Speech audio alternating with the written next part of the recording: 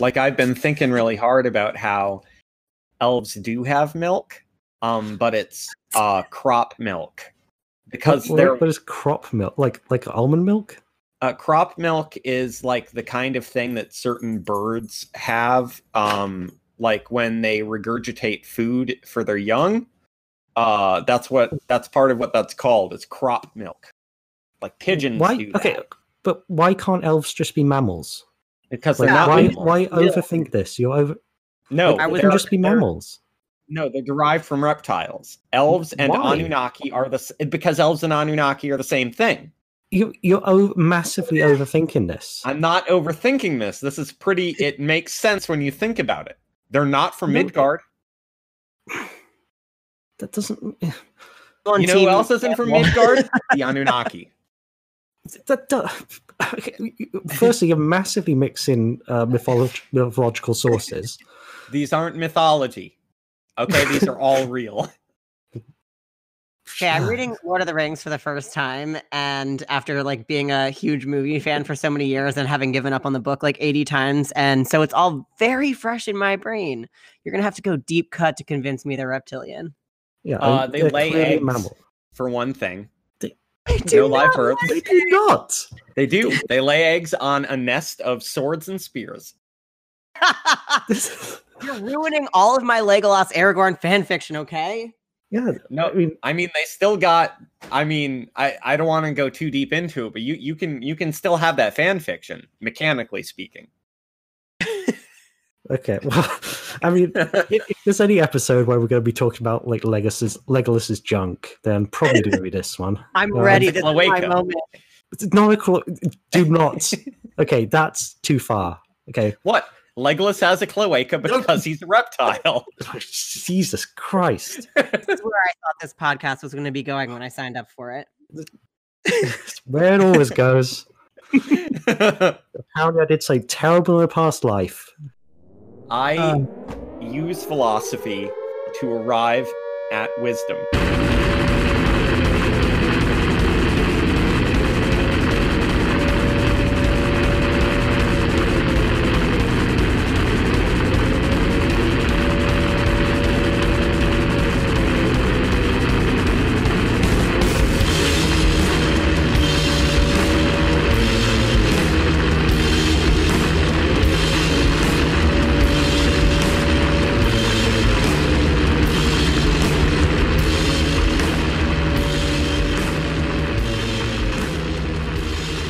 Welcome to Death Sentence, everyone.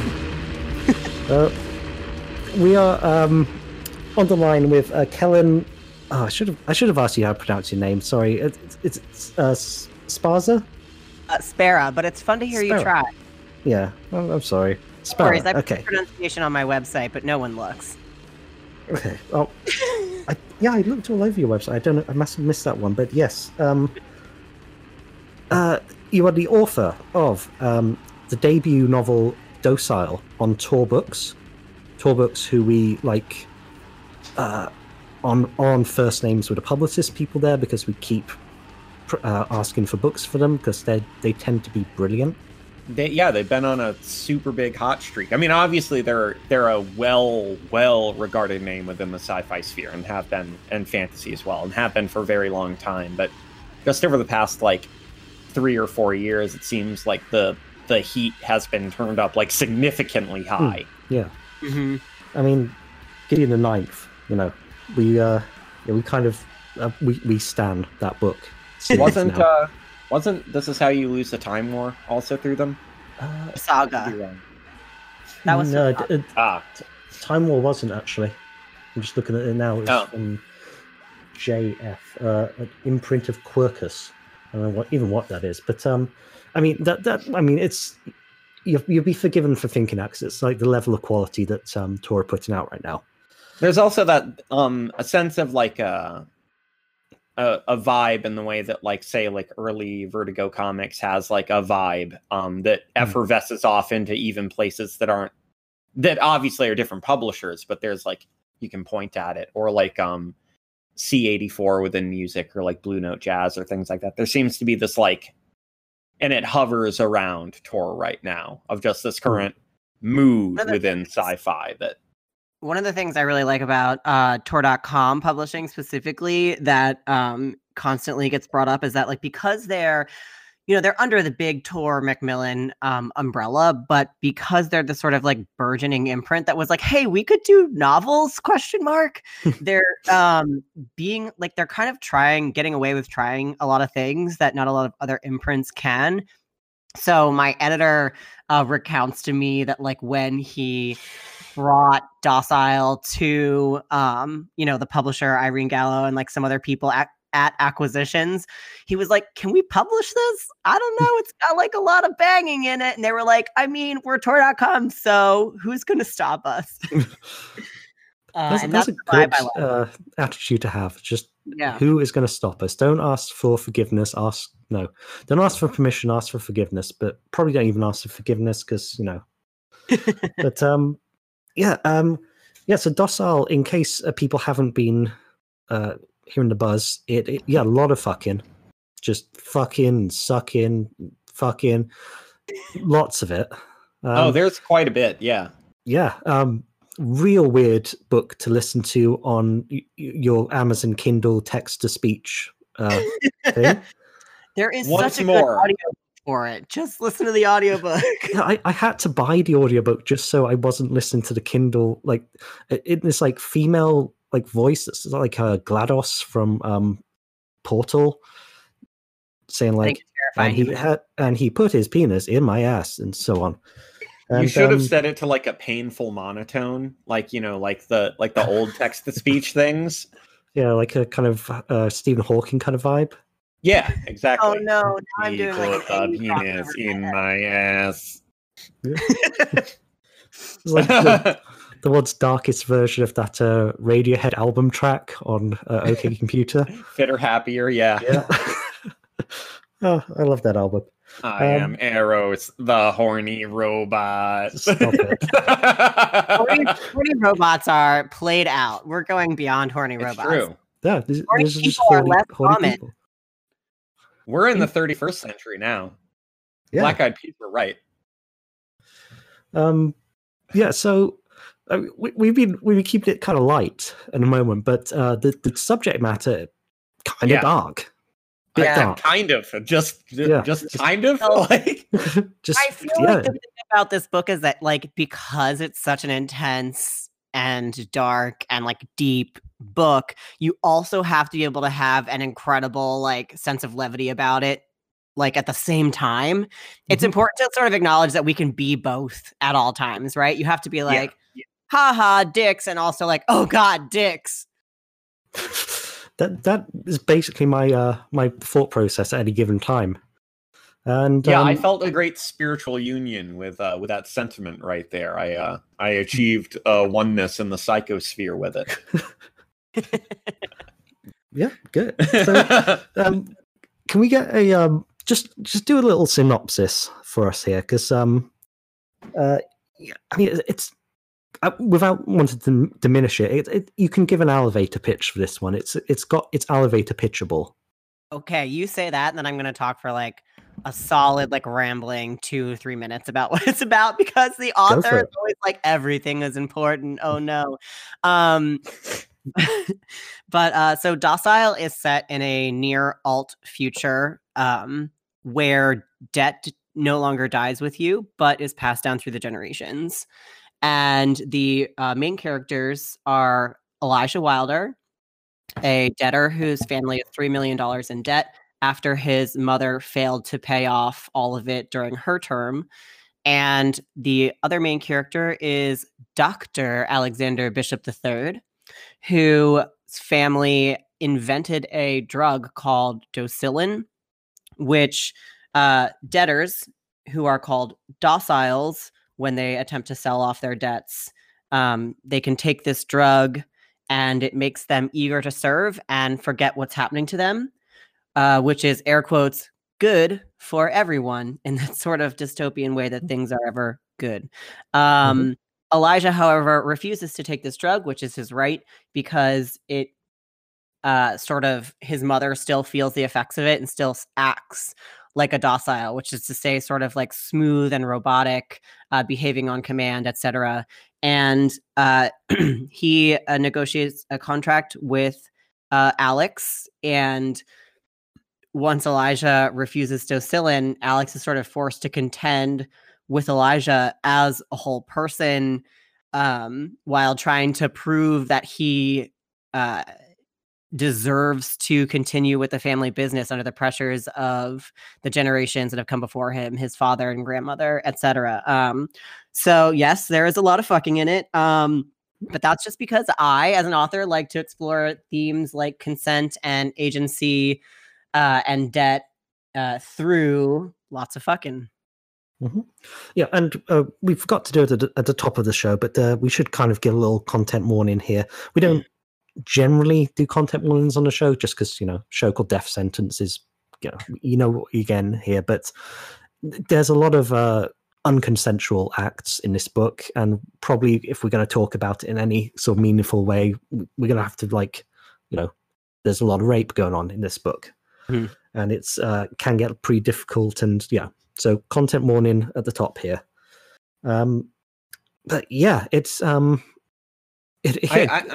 did quite like also how the book itself had a brief content warning in the beginning, like mixed in with a message of like, these are important topics to discuss. These are it's only very marginally science fictional in that like terrifying powerful way of like the notion of debt not being discharged at death has been bandied about by people. Like already we had it was actually a Joe Biden endorsed bill in the 2000s that made student debt no longer discharge, or be the only one of the few debts that's actually discharged at death, but not through bankruptcy. And there are people that want to expand that. So that part is feels like we're on the like we're kissing cousins with that part just being true. And then even the stuff with Docilin, it's like,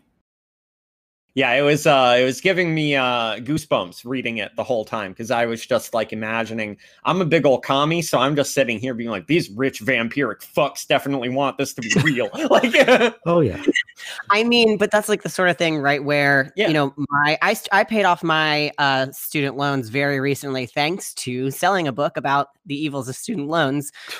But before that, my loans were sold without my consent to multiple different companies with different payment plans, over the course, many times over the years. And it just seems like a natural step that I hope never happens. And I do sort of want to clarify that everyone always says this feels 2 minutes in the future, which, the setup of the book does feel 2 minutes in the future. But when I write, most of my work is what I would call near future, but I mean that in a very sort of near future is an alternate future, just like alternate history is a separate timeline, right? I'm sort of taking the pieces of history and future speculation that work best to sort of bring out my themes. It's very cold and calculating on my behalf as an author, and people are always like, there's a deep reason for this, and I'm like, no.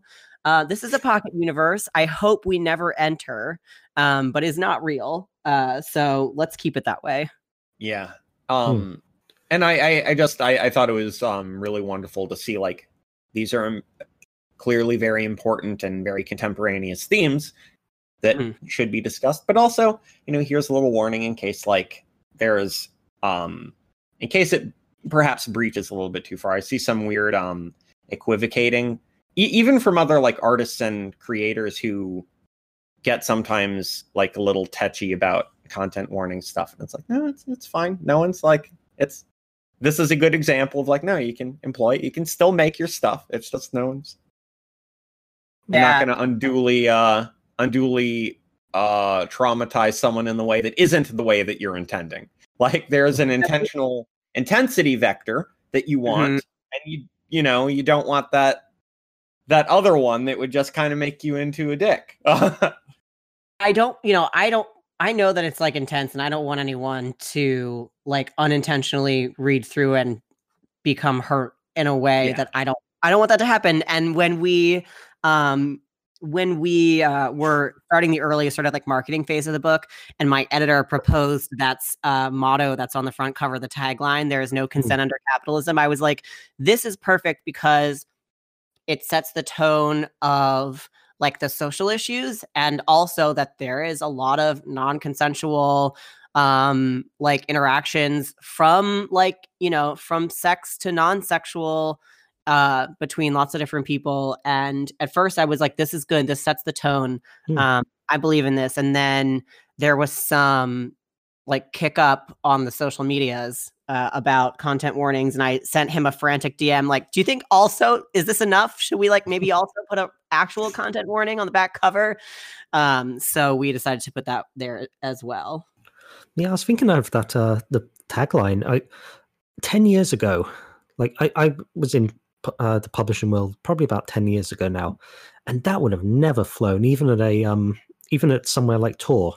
And it's kind of a testament to how much people can have moved on with being able to criticize capitalism, that we can like go into a bookstore and see a relatively mainstream sci-fi book with a criticism of capitalism straight there on the front cover.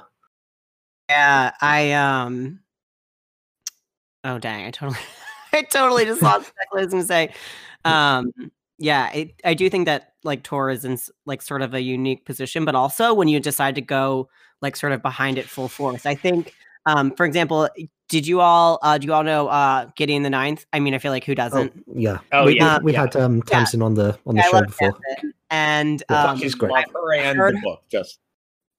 Probably, yeah, they're both wonderful, her and the book. And I think I've either read her say this or we talked about it in person, but how she was saying like, you know, I thought maybe like the whole lesbian thing might be like played down, but they were like, nope, leaning into the lesbians. And I feel like if you can't like, if you're gonna buy these books where it's just like these aspects are like so in your face, the way to really like put them out there is to just lean into them, you know, emphasize it. This is what you're writing. Do it. Yeah. I mean, even down to the cover design, it looks like a fashion magazine. You know, oh yeah.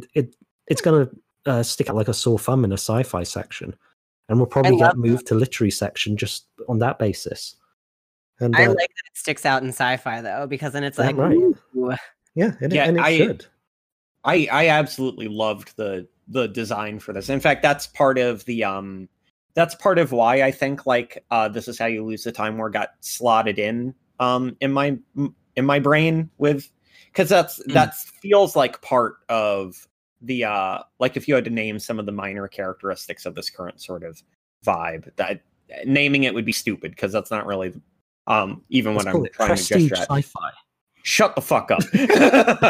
But, just there's like the way that it attenuates it like just the right amount and in just the right direction. It's just, like the way that there is no consent under capitalism, not just the phrase, but also like the typesetting for it, how it lays over the image. I was like, fuck, this is that's very well put together book. Like, you have the hardcover. Your prose and the story was also good, but like that's the main meat. But it was just like the amount of love and attention paid to like every little detail.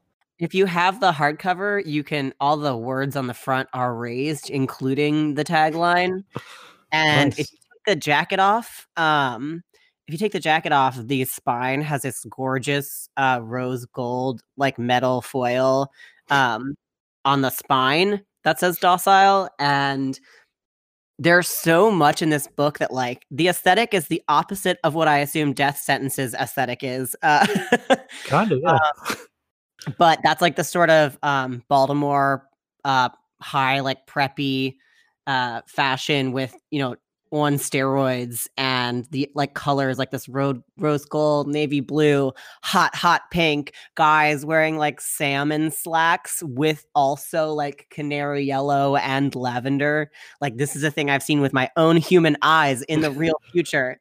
Oh yeah, I love the fashion in this book. Like in some books, it comes off as like it comes off as part of the critique of capitalism, like in American Psycho or something. Mm-hmm. In here, it seems like you're actually having fun dressing up these little dolls and putting all their clothes on. and it doesn't like. I mean, yeah, they do look kind of preppy, and I wouldn't dress like that in real life because it's not entirely black.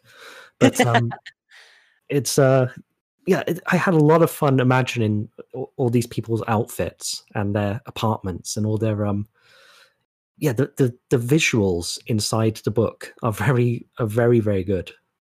I am not normally the kind of person who like digs super into fashion and decoration when I write. Like I consider like I'm very character focused, so I'll have two people having like a very intense conversation, and like for all I know, they're naked in a white room. Like, but for this book, I was really able to sort of bring that out because it was an aesthetic that I grew up around, not in my like personal, like not in my family and sort of like neighborhood necessarily, but like I went to a private Baltimore school, and that was it. But a thing that I do really like about that though is that like men's fashion in both the book and tied to sort of like this actual fashion is that there's not that aspect of like toxic masculinity for like the guys must all wear man colors. It's very much like dudes in pink pants is like masculine, and I'm like, thank you, I like pink. Get your flower on. There's a lot of pastels, a lot of salmon, a lot of pinks, and it's visually very rich, and I really like that about it.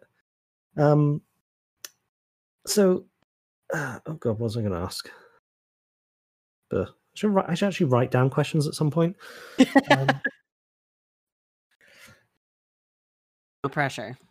But going back a little to the to like the content warnings and how it's it's content basically. Has there been any pushback just yet? Has there been any call outs of you or of the book, or have people said it's been problematic or anything so far?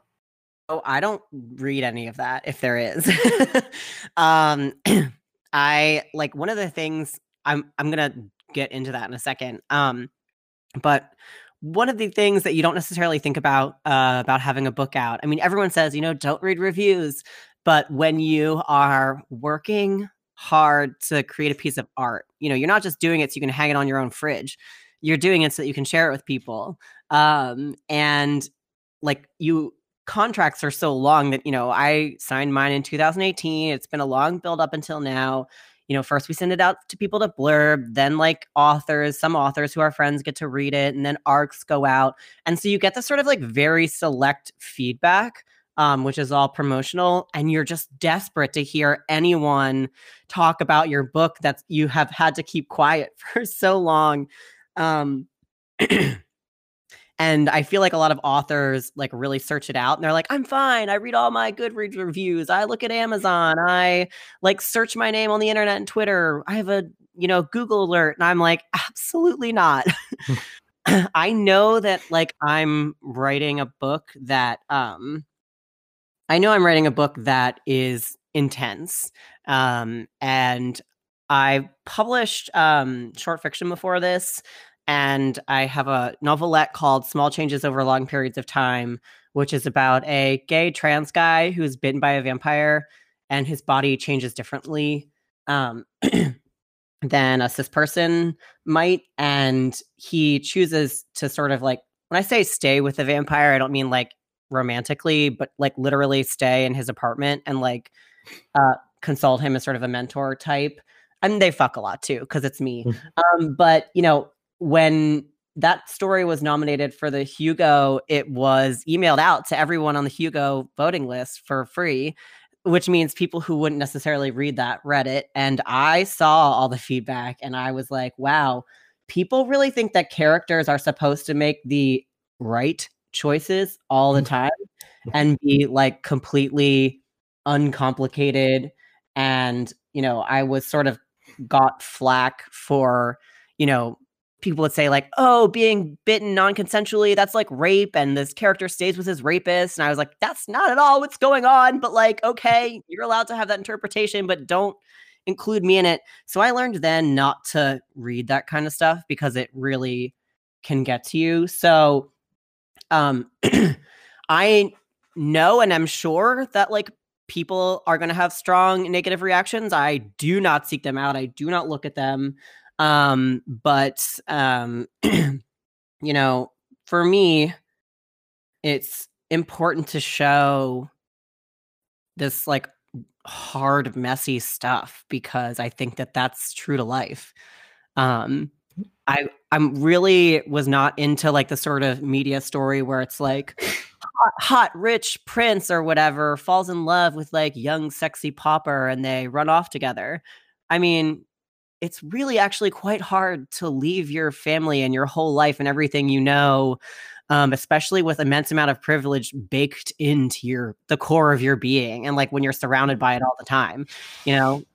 And Elijah too, you know, he doesn't make a lot of the quote unquote right choices either. When he's sort of like, you often see the hero like approached by a band of rebels and they're like, yes, I will do the right thing and tear down the establishment. You know, people aren't running through the streets of Docile's Baltimore, sort of like bringing out trillionaires into the street and like guillotining them.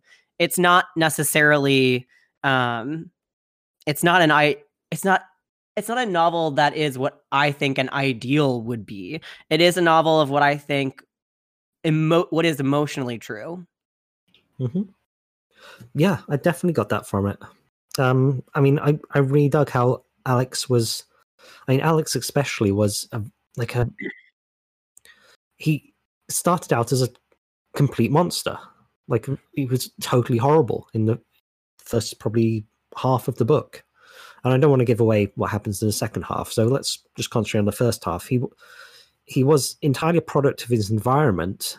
You could tell that from the get-go. But at the same time, that environment turned him into a rapist, just a absolutely terrible person. And that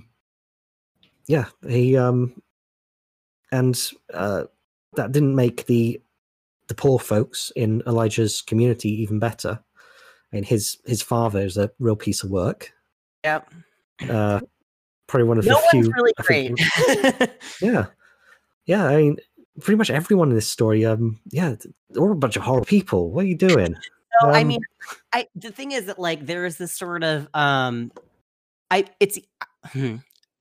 sort of hesitate like around how to talk about this. I think this is where people have like their sort of strong opinions. For me as the author, it's interesting to see, and I ask this question sort of like when I go to do events at bookstores and on panels. It's interesting to me to see who readers are willing to forgive and who they aren't willing to forgive, because I'll speak sort of obtusely for those who have not read the book, but there are two characters who are both ostensibly trillionaires, and they do different things with their power and money. And I know who you're talking about. Yep. And people are very quick to warm up to one of them and very instantly condemning of the other. But you know, they both came up through pretty challenging circumstances, and you know, it's one of those things like how do you hold it against somebody who survived what they did to sort of play out their own path.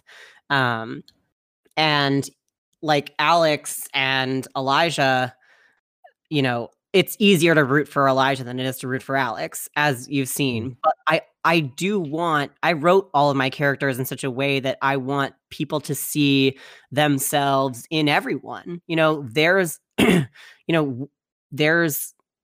Alex. I know people that think things that Alex thinks, and I don't think of those people as monsters because they're not analogs, right? I mean, it's that sort of thing that gets baked into us as it's programming, and you know, it makes you not a great person a lot of the time. But I have to believe sort of that like people have the capability to change, and I don't like redemption arc as like a term, because I don't think there's any one thing that anyone can do to redeem themselves. Like, you've passed go. Here's your $200. You're a good person now. I think that most people are morally gray, especially if you are in their heads so claustrophobically that you can hear everything they think before they say it. And, you know, I think that there is a path to self-improvement. And, you know, like I know that, you know, growing up, there are things that I picked up from my environment at school and at social events and at home and from the news that I do not believe at all now, but like still have worked sort of like every day to, you know, not believe now. And I also, you know, have the aspects of Elijah where it's like, you know what it's like to be so frustrated and so stuck that like there is almost no choice at all. And so I want people to see themselves sort of like in the plethora of characters for better or for worse. Yeah. So we're gonna talk about, well, we're gonna probably talk about consent a lot more in the second half. We'll all get cancelled. And but first, we're gonna play some music. Me and Langdon originally decided we're gonna play Miserable for this episode, but a friend of mine is in a sticky situation currently. Sarah from the band Smolder used to be my editor when I wrote for a music magazine in Canada. So obviously she knows real suffering because she's had to read my prose when I've put stuff together like 3 a.m. after a music festival. But her band was touring in Greece, and the lockdown came down. Because that's our lives now. And yep. I think her last update, she managed to get back to London, but then she's still locked down. And the band are in like different places around the world trying to get back to Canada.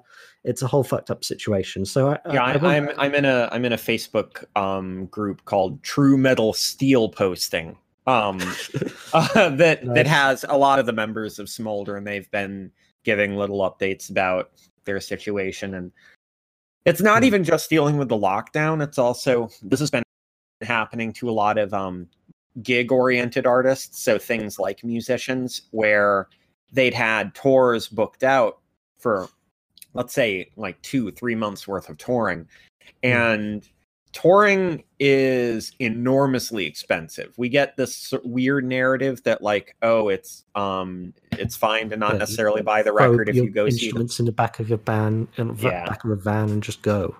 Or even like it's fine not necessarily to buy records so long as you see them on tour, because the tour is where they really make their money. That's also not necessarily always true. It's like a sine wave more than like a clear like linear progression of money made on tour, because a lot of it's like you're paying to book out certain venues, or you're paying to get your stuff moved, like literally like your instruments. In the case of Smolder, getting their instruments, because they're from Canada and they had to get their instruments. They're not like so bigger bands will have like a locker in Europe where they have all of their European gear and they don't have to ship it. It's just in Europe.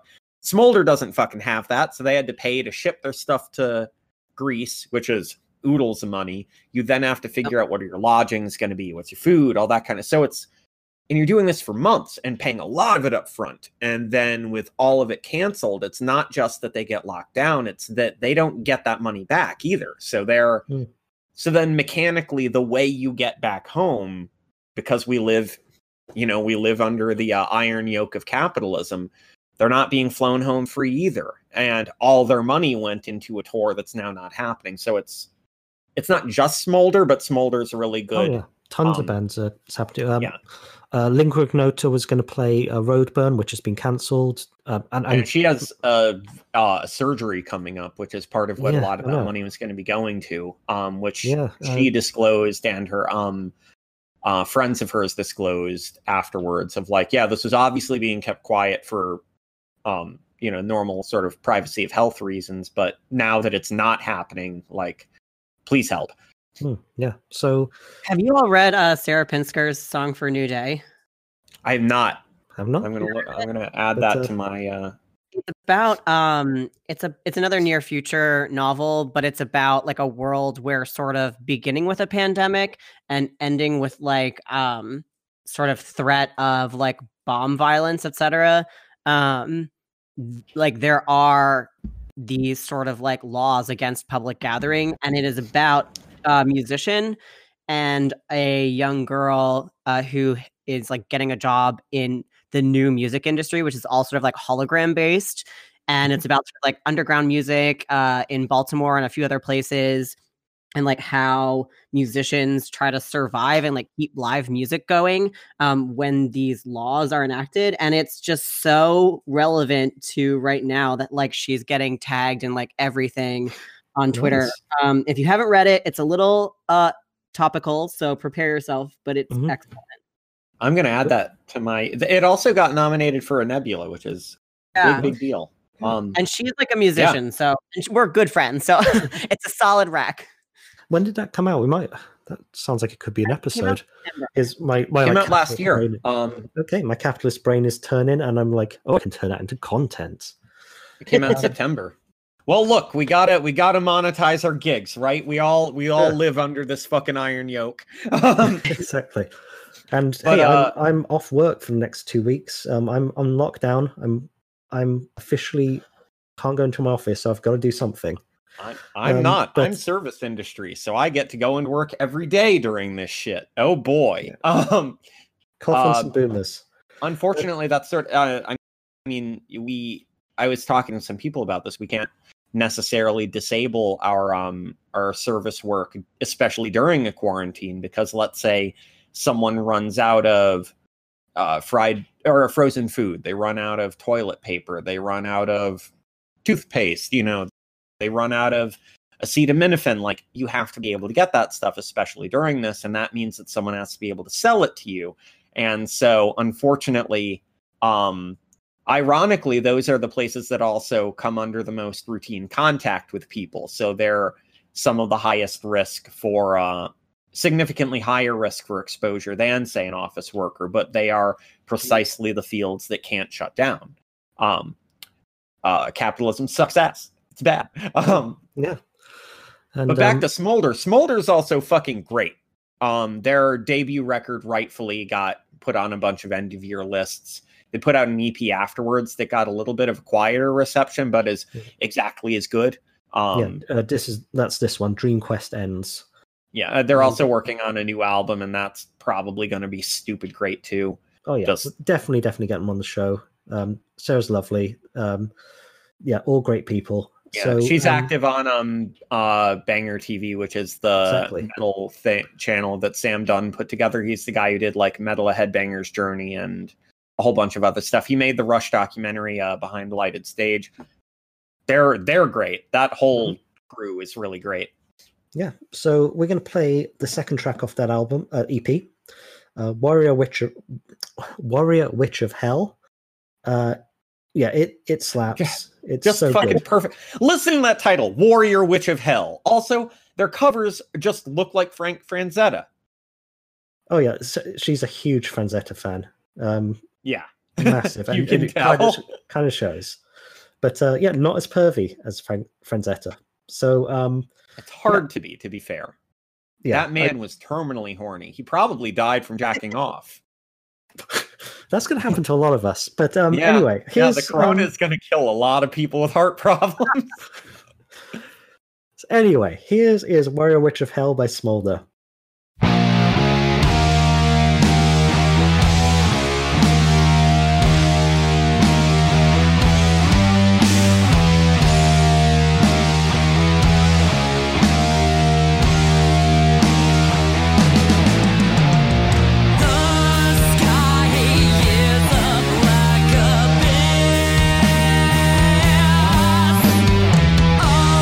Chance to real money.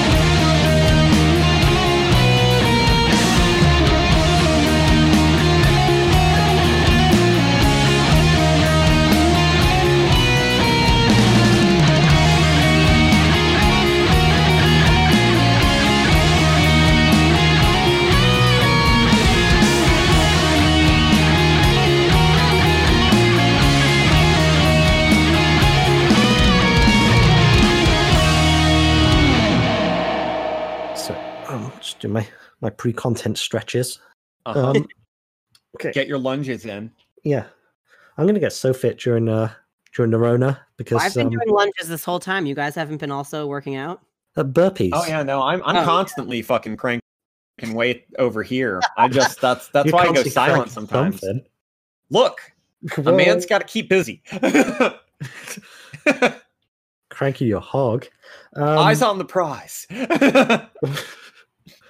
You sound like Nicolas Cage there for a second. Anyway. Right, so yeah, we're here with Kellen Sparrow from the book Docile. So yeah, we should probably talk about consent, because I mean it's kind of there. It's very baked into the story, and very it's there from the cover onwards. I think even referring to it as like a latent theme would make it less actively pursued by the text, or make it sound like it's less actively pursued than it actually is. Like it's not just present, it feels like it's a very actively pursued vector. Yeah, the reader is constantly saying, well, maybe not constantly, but often with big decisions by the characters, you often saying to yourself, is this person really doing what they want to do? Are they really consenting to this? And that even counts for people like Alex, who has an immense amount of power, who is literally a trillionaire, who has 10 times more money than Jeff Bezos at minimum. So just like staggering amounts of money and power. How do you start conceptualizing what consent is in this book, and therefore like in real life? Where do your ideas on that start? So one of the questions I'm so frequently asked is, how did you come up with this? What was your inspiration? And the answer is always about 100 different things. But one of them is that I was having a chat with a friend who was getting married, and we were talking about taking your husband's last name. And, this is one of the many things that, like, I believe that people should do whatever they want. If you want to take your spouse's last name, if you want to make up a new name, if you want to hyphenate, like, do what brings you the most happiness. I support you. But the notion of like taking your husband's name is an assumed default. So it's a thing that a lot of people, I think, do without thinking about it. Lots of people do it with thinking about it. Good on them. I love those people. But like, so there are so many like sort of decisions that are almost made for people because of these defaults, that we were having this conversation and it sort of became like, oh no, have we ever chosen to do anything on purpose ever? Not really sure. And so that was sort of one of the aspects that like sent me going along this sort of paranoid track of, are we really making any choices? From there, like, there's this sort of calculating authorial ability of just sitting down and being like, all right, where is all the tension between everyone, and what would be the worst? What would make everyone feel the worst? So yeah, I mean, I did want to sort of posit this notion that people like Alex and Elijah are both sort of trapped in different ways. I didn't want to do it in such a way that like it becomes like very like, oh, poor Alex, he's so rich and it's not his fault. Like, I mean, it is his fault. Like, but also, there are specific expectations and there are consequences for not meeting them. And for Elijah, there is an entity in the Docile world called Empower Maryland, and they are intentionally not like a rebel group, but they're sort of like an activist organization that has a lot of obvious aid that they do, like providing clothes and groceries and things like that for people who are struggling. but they also try to help get people out of debt. And, you know, for Elijah, he's very much just trying to survive and help his family. But he is approached by them, you know, to sort of say like, hey, you could like also actually help everyone by helping us. And there's just sort of another place there where it's like, is he once again like being used by someone who is ostensibly good, you know, in air quotes. And so just sort of surrounding everyone by impossible decisions, and putting them in places where, you know, their choice. The sort of takeaway that I want people to have from the book is that even though so many choices are sort of made for us by default, in the end, like, we're all just doing the best we can, and you have to sort of accept what someone says. Like, that's why I say, you know, I absolutely support someone who is making a choice to do something that might be considered traditional, if like they're thinking it through, because the opposite is just everyone forcing against the grain all the time, you know, which is going to make some people unhappy. Like, I mean, all of our choices are tainted by society and by programming that's been set in us. When Elijah is sort of, I'll speak obtusely again, but there is sort of a portion where he is trying to figure out who he is, and he has to tell people like, this is what I know. This is what I like. It can't matter to me necessarily that someone else gave me those interests necessarily. Like, I like to do X, so I'm going to do it. Should I hate X because, you know, it was given to me by this corrupt system? Like, I don't know. But for now, just kind of let me be happy. So, you know, that the aspect of consent, and obviously I haven't talked about sex at all in what I just said. It comes up in that too, but like in our sort of daily goings on, that's how I went about like permeating the novel with it. It actually reminds me a lot of how I'm gonna do it, boys. It reminds me a lot of how Hegel approaches those same kinds of questions regarding how we construct history. I don't want to fly too deep into the weeds on that one, but just that is at least a loose description of how Hegel outlines like the dialectical process, and how Marx extracted that for dialectical materialism, you know, to point towards socialism. Of like, we can't, if we think that we're going to have a revolutionary utopia, it isn't going to arise ab nihilo. Like, we're not going to get that like causally can't exist. Like, there's a lot of very obvious mechanical reasons why it won't just be like, you'll wake up tomorrow and the world will be perfect. Instead, it necessarily must be through breakage and attenuation of something that like we inherited that's kind of deeply fucked. And that attenuation process is the more important thing. And it just there, it's like, oh, I really like this quite a bit. I will admit right up front that I don't get almost most of what you just talked about. Not that I don't understand. No one ever does. But you know, it's part of this thing where it's like, when my book was, I think maybe when the cover or the hard copies came in for the first time and they were tweeted about, there were some responses from some right-wingers who were like, oh, well, no consent under capitalism. I bet you're selling your book. And I'm like, well, I am selling my book. I didn't invent capitalism. I just live here. Like, I also have to pay my bills. I can't just say like, I don't think money should be real, so I'm not going to pay my rent. I would live nowhere.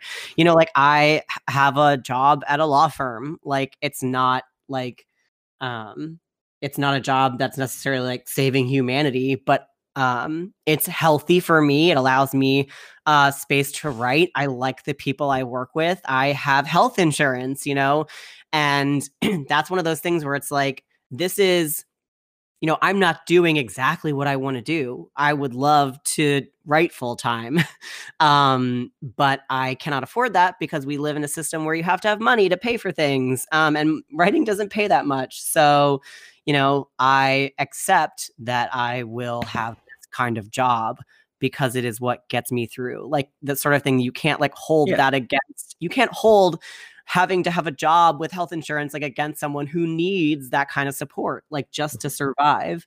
There are people who are doing work very specifically that are great, real advocates, and we should support those people. I don't think that it is fair, though, to expect everyone to sort of like, give up their safety net when they're trying to make it through, just like Elijah. Yeah.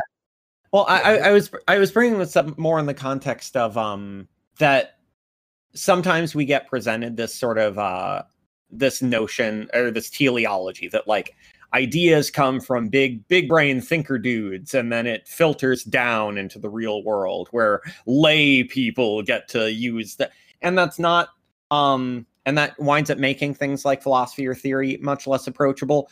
I think that I see the parallel in like, obviously the flightiness of like Hegel and Marx in the stuff that you're doing, more because the reality of where that comes from is we all can encounter these thoughts and they get translated into different language and formal sets. And so in one area, people run into the thought and they're like, well, I normally do theory, so I'm going to write it the way that I would write it, which is theory. And then you're having near identical parallel thoughts, just it's emerging through this, and it's like, oh, I love this. Like,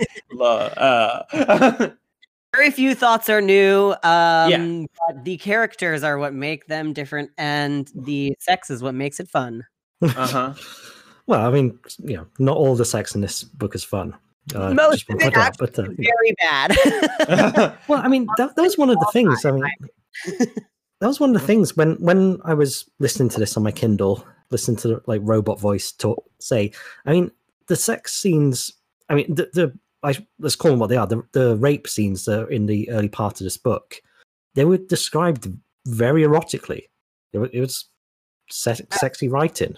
I mean, this was consensual. Then I use the term sex scene like to describe the fact that I'm writing a literal like sexual body part like encounter, and not as like a value judgment of what's happening. Oh, like, sure, yeah. Just to clear that up. And in fact, one of the things that was an interesting sort of point when we were getting ready to put promotional chapters on Tor.com, so you can read like the first 6 chapters free on there. The first 8 chapters are actually part of the free preview, but legal wouldn't let us put the butt sex on Tor.com. So you can only get that through like the free ebook of chapters 1 through 8. And my editor and I were discussing what kind of content warning we would put on the like free online text at a point when we thought the sex was still going to go up. And like, to be honest, like I felt uncomfortable labeling. And that first scene is like very clearly like Elijah's like, he just raped me. Like it's a thing that he says out loud on the page. And then he wonders like, did he? Like I signed a consent form, and he has this whole back and forth with himself. It's very explicit in the text, but like it almost like for me as the author, it's one thing to put a content warning or to make a statement about the sexual content on the book as a whole, but to sort of like go through scene by scene and tag it and make a value judgment as the author almost feels like I'm taking away Elijah's agency once again. Like, he has this journey over which he is allowed to call things what they mean to him. And that's like really important to me, even though I realize I am him because I'm writing him.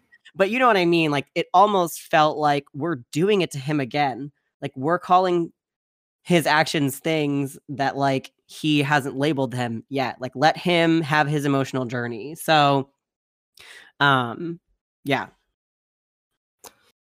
mean, the people who don't get this book and the people who are going to be canceling you, are probably the people who are not willing to give Elijah, this totally fictional character that exists entirely in your head, are not willing to give him the agency that he kind of deserves or should have or would have if this was real life. Like, I'm thinking a lot of because it was in the news quite recently. What's his name? Roman Polanski, horrible bastard, should go to prison. But his one underreported aspect of his case was that the 13-year-old girl who he raped in the 70s has grown up, and she now forgives him. She just straight up, she says, "Yes, I was raped. That was terrible, but I forgive him for what he did." And she doesn't. I may be getting this wrong, but she doesn't want any further court stuff. She doesn't want a legal stuff to go on in future. She just wants it all done.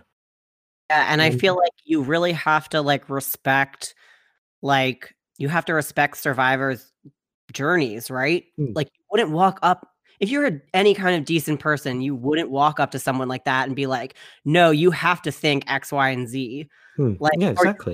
You're just hurting them more. Let people process in their own time, in their own way, and come to their conclusions. Hopefully they're utilizing and getting any emotional support they need, resources, therapy if they want it. But I mean, a person's process is important to them, and robbing them of that is something that people try to do to Elijah, and I don't want to do that either, sort of as the author, which I know sounds extremely meta, but is true. Well, I mean, it also reflects sort of an inherent thing about fiction that I think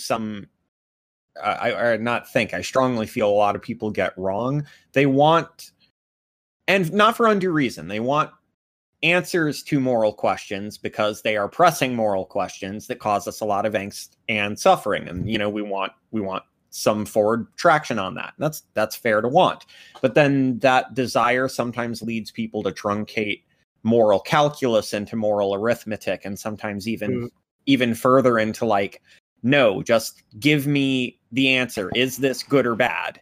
And trying to tell people well, that's not what fiction is. Fiction is about the process, not the answer. If it was just about the answer, then reading a Wikipedia article or a brief summary of a book would be the exact same as reading the book. And we all know that it's not, because it is the process of the book unfolding. The process itself of the book unfolding is the book. Likewise, the mulling over the question is the point of it. If you were to just go, "No, this is what happened to Elijah at the end," it's that's clearly not the thing that you're addressing. You're addressing the process itself.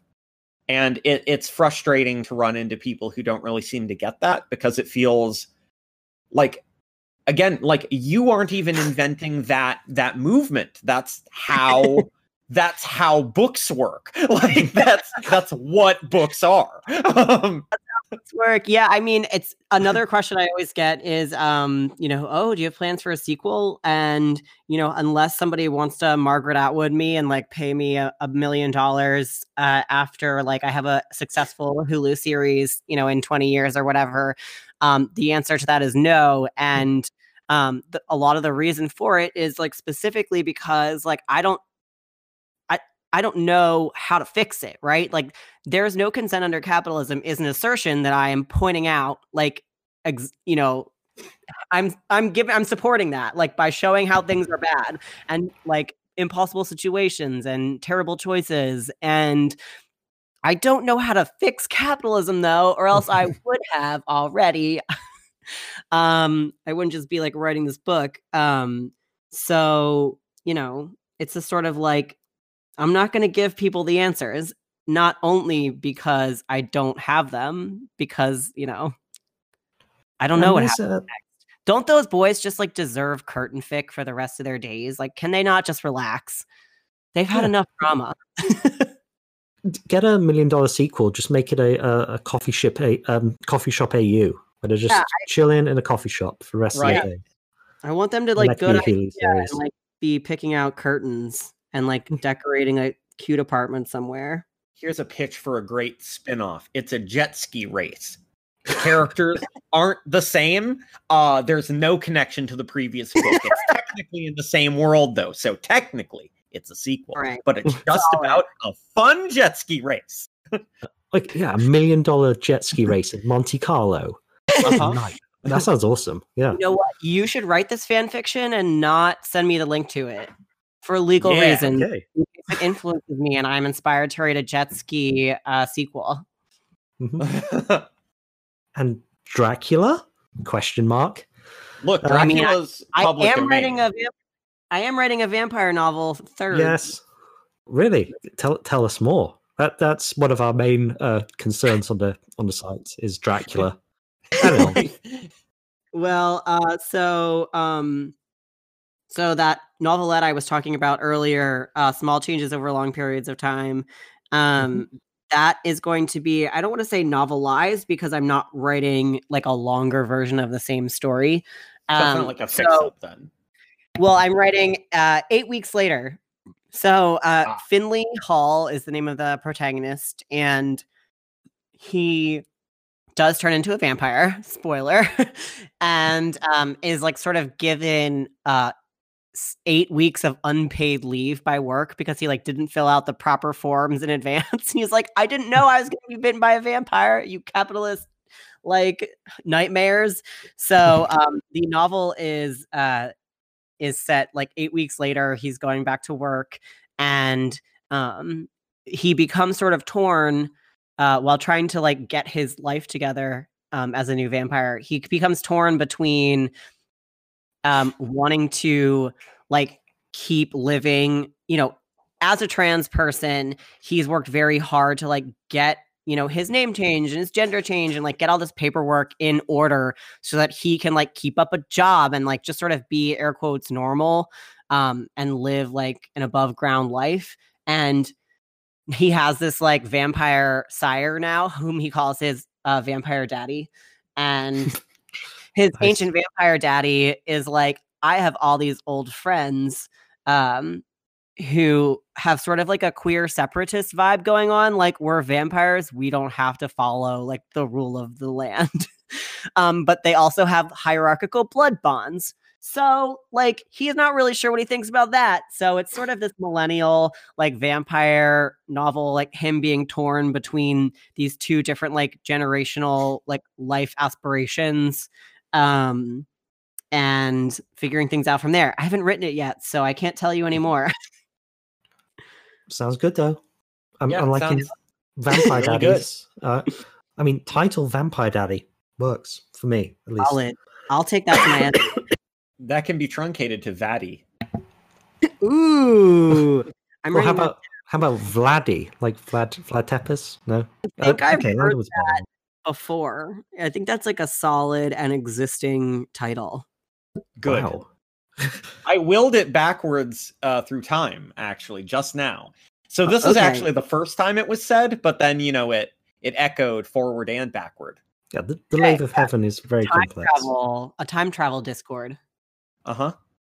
If you think hard enough, the crystal in your mind can send thoughts back in time, even to dinosaurs. That's how they died.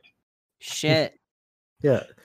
All the Twitter threads about and posts about eating ass went back to the dinosaurs, and dinosaurs all died of like various stomach diseases from eating ass. They weren't prepared for it. It wasn't part of their like biological ecosystem. We introduced that.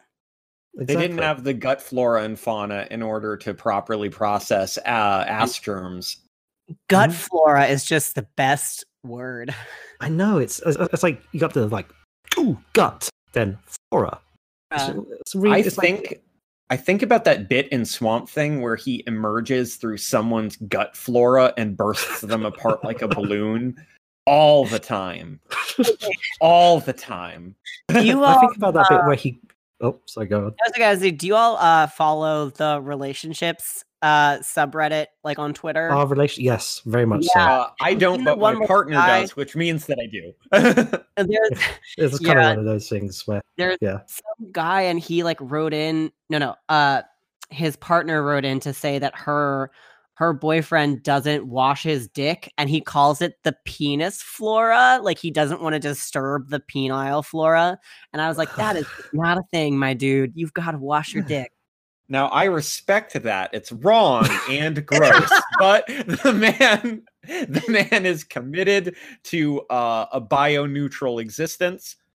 He's wrong morally as well, but gotta respect Dick the game. is not Switzerland. It is not neutral. You must wash it. No, I kind of like it. I mean, he's invented his own little like alternate biology to explain why he doesn't wash his dick. He's not just one of these guys like, oh, washing's gay. I don't know, washing sucks. He's invented his own separate biology.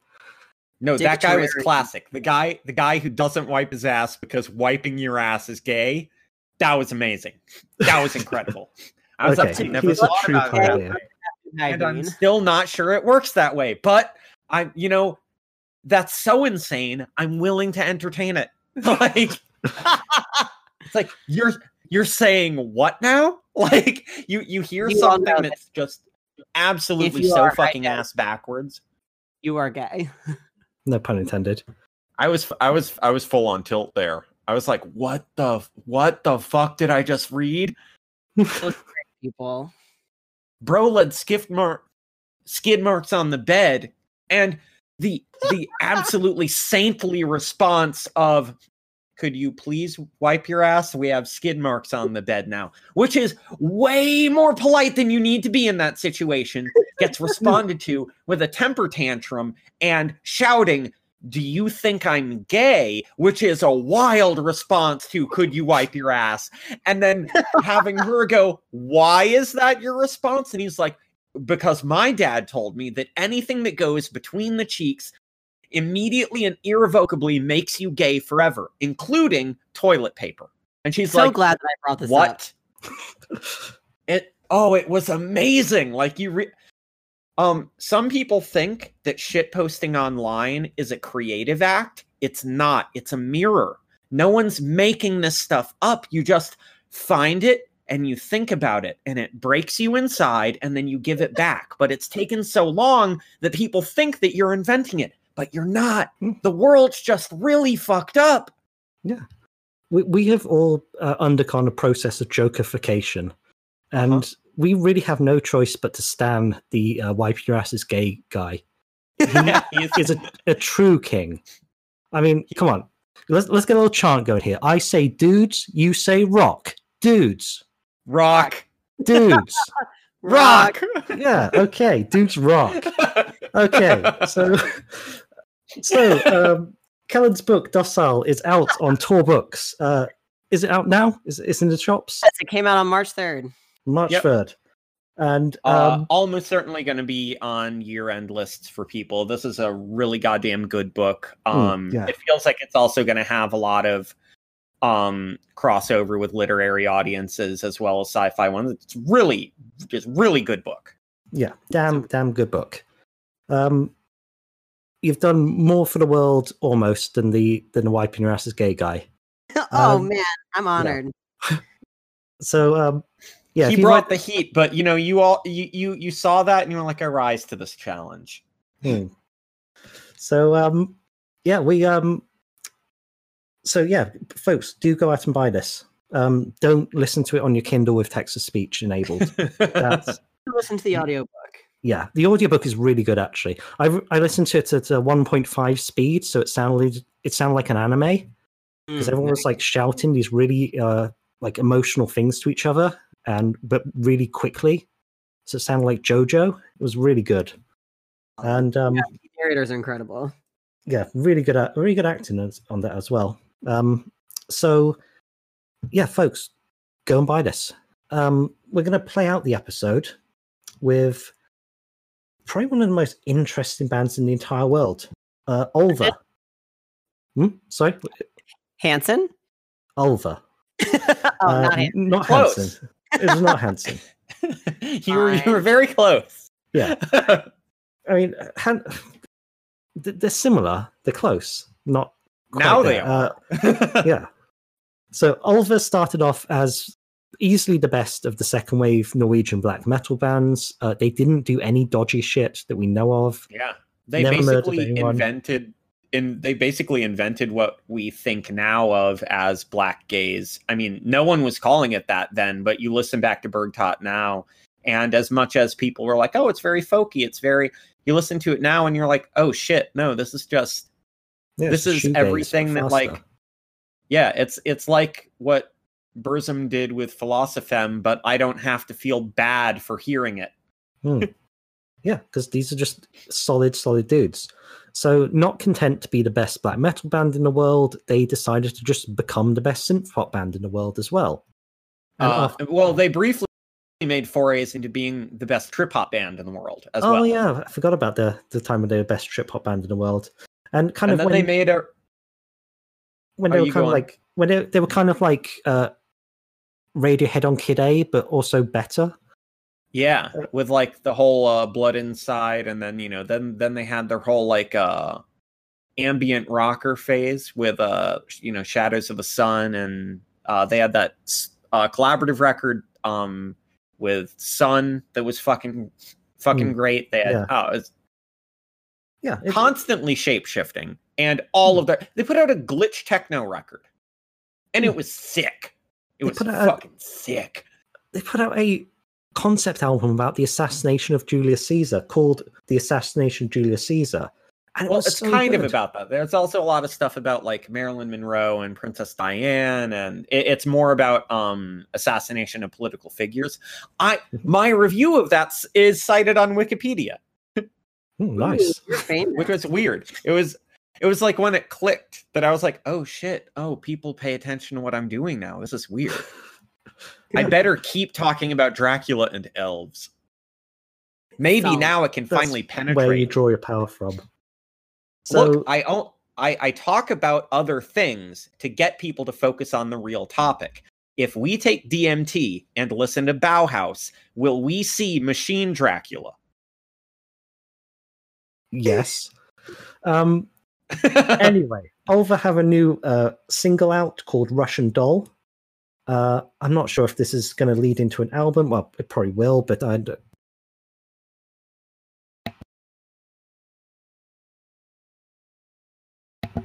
Oh, sorry, cut out there. Is everything okay? Yep, now I can hear you again. Yeah, Russian Doll. I could spoil that. It will turn into an album. Excellent.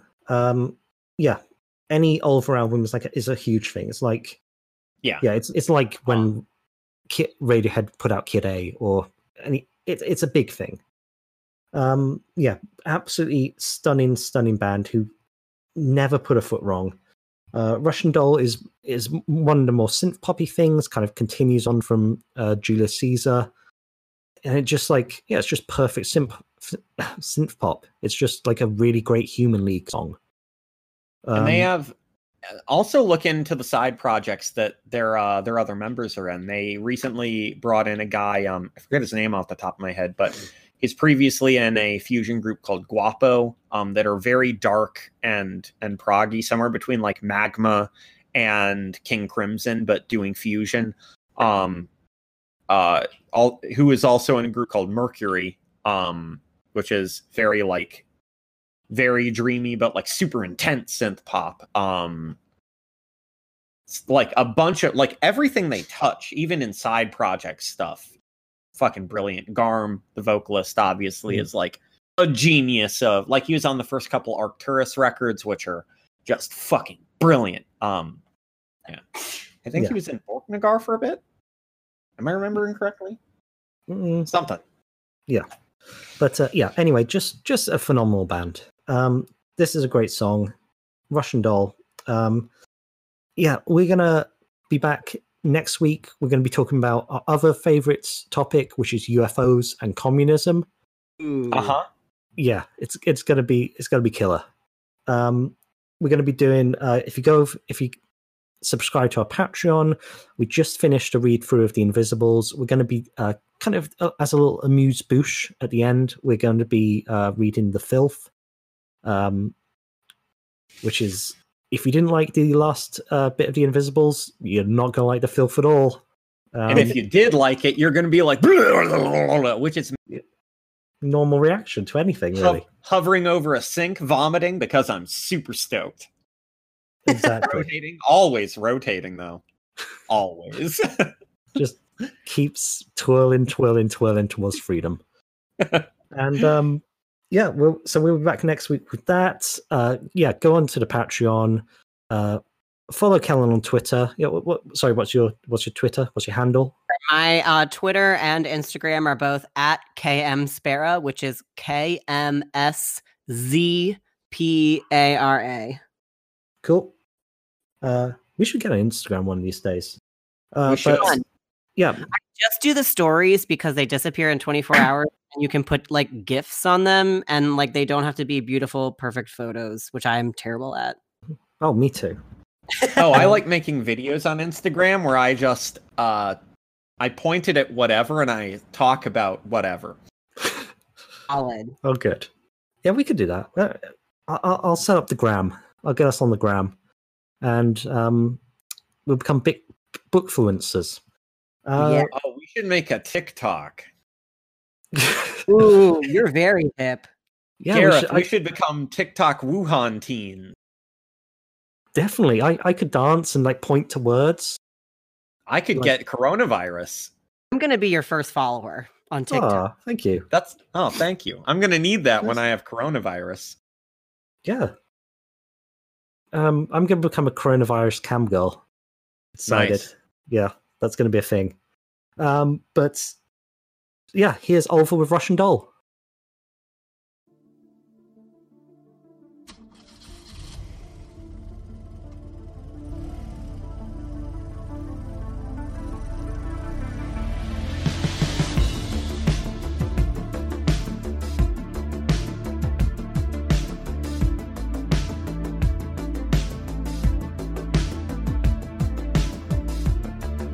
She was born in 1989.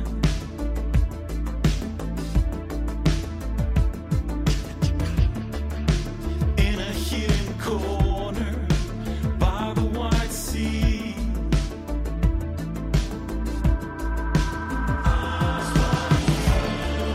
Stolen object of want and desire. Sweet nothings in her ear. Oh, little red rose, running with the wolves. It's our secret. Two of hearts racing through the night, crossing the lines. Two of hearts, one inside another, in the trunk of a car. Two of hearts, one inside another, one inside another. She was born in 1989 in a hidden corner